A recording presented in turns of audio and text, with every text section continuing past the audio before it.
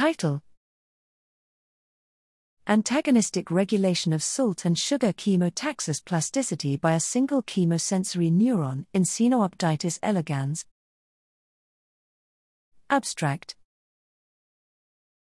The nematode Caenorhabditis elegans memorizes various external chemicals, such as ions and odorants, during feeding.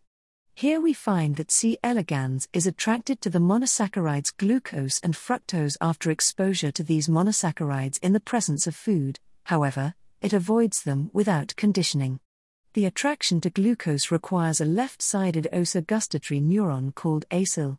Acyl activity increases when glucose concentration decreases.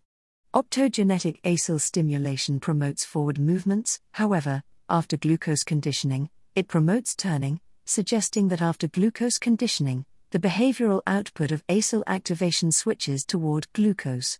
We previously reported that chemotaxis towards sodium ion, Na+, which is sensed by acyl, increases after Na+ conditioning in the presence of food. Interestingly, glucose conditioning decreases Na+ chemotaxis, and conversely, Na+ conditioning decreases glucose chemotaxis, suggesting the reciprocal inhibition of learned chemotaxis to distinct chemicals. The activation of PKC1 and NPKC, for epsilon, eta, ortholog, in acyl promotes glucose chemotaxis and decreases Na+ chemotaxis after glucose conditioning. Furthermore, genetic screening identified ENSA1, an ortholog of the protein phosphatase inhibitor ARPP1619, which functions in parallel with PKC1 in glucose-induced chemotactic learning toward distinct chemicals.